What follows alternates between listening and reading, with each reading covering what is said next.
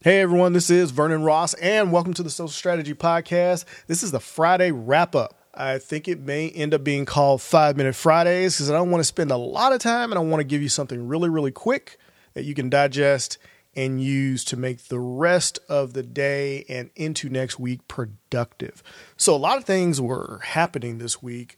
2 different interviews, one on the Savvy Young Professional podcast. So if you go out to the savvyyoungprofessional.com, you can find the podcast out there. We're going to be tracking my progress over the next year. And this is an experiment that a podcaster and a former mastermind member is doing. She's tracking progress to see how people actually go about achieving their goals. So this was a fun thing to start doing. And it creates a level of accountability to continue to do what you want to do because you don't want to, number one, look like a complete failure or disappoint your audience. So I will let you guys know when that episode is going to come out, when she's going to air that. But something that we touched on that I wanted to kind of touch on for you guys is when you're talking about goals, there's a lot of different ways to go about achieving them. And one of the things that I've put into practice over the past few years is making sure that I clarify exactly what it is that I'm doing. And often with goals can be these things where if you fall off of doing something that you're trying to achieve, that it becomes disappointing. And anything that's disappointing, you're going to avoid like the plague. So one of the techniques that I use, it's called dumb goals. And it's dream focused, uplifting, method based, and behavior triggered. So I'm going to do things that are going to move me more towards the dreams that I have as far as those goals are concerned. I'm scheduling things because if it's not on the calendar, it is a dead dream. And that is entirely true. You have to put completion dates down for things that you want to achieve. You want to have learning dates. So actually schedule time and dates for me to just sit down for 2 hours and learn something about what it is that I'm doing, whether it's social, whether it's podcasting, no matter what it is, I schedule that time. I also make sure to schedule habits and practice times. If there are things that I'm trying to get better at, if there are things that I'm trying to really achieve and there's some good habits that I want to form, I actually have to schedule time for that because if I schedule time for it and give myself a reminder, I don't have the excuse that I have forgotten to do it. Oh man, I forgot to do that because it's on the calendar. I can set a reminder and then the calendar does the work for me. It's super easy. And another thing that I'm doing is reclaiming my mornings. I don't check email for the first hour of the day. I spend the first hour of the day just doing things for me, whether that's work out, whether that's meditate, whether that's read something, whether that's just spending time with the family. That first hour of the day, I do not pick up my phone and check email. The only thing I will do is a quick glance to see whether or not I had any text messages come in early morning for something that might be urgent, but that's about it. And we touched on a lot of this stuff on the Savvy Young Professional podcast. So definitely check that out. I'll let you guys know when that goes live. On the Podcasting Smarter podcast through Podbean, really was honored to be featured on there as a guest. And we talked about podcast sponsorship and monetizing and making money for your show. I don't hold anything back. This is stuff that people will charge you for and try to get you to buy silly ebooks and courses and everything else like that. And yes, I do have a course on sponsorship, but I'm thinking about changing it a little bit and enhancing it a little bit and making it a lower cost, higher value product that you can go and get and learn about this stuff because the information is out there.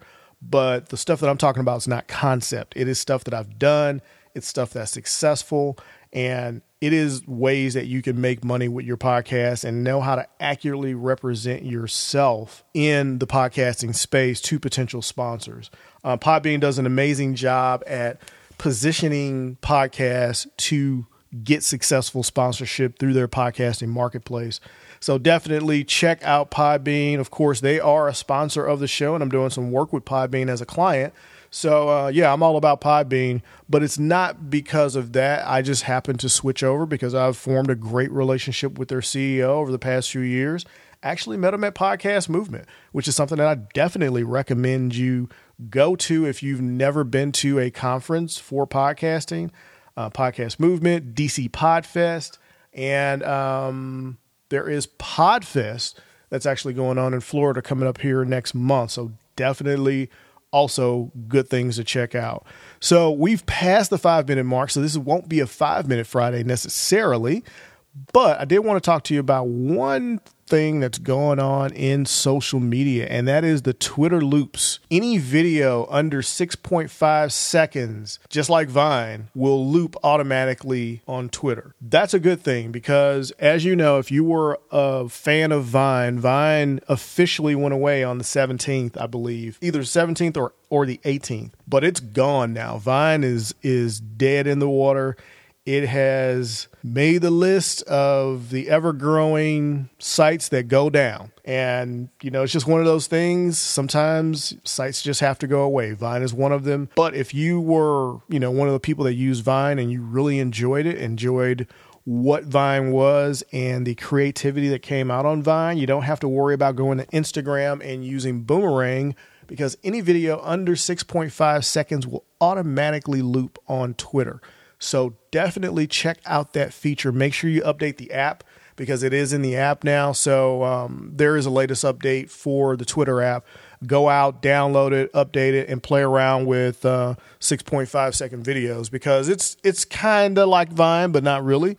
But it's going to give you some enhancements to playing around with social.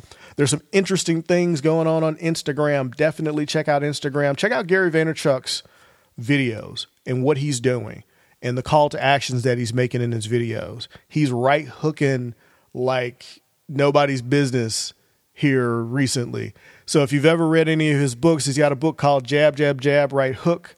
I talked about it when it first came out a couple years ago. Now he's right hooking. He gives a lot of info, a lot of content, but right now there's the ask. He's asking you to join his email list. He's asking you to buy his t-shirts. And it's not spammy or salesy or sleazy or anything else like that.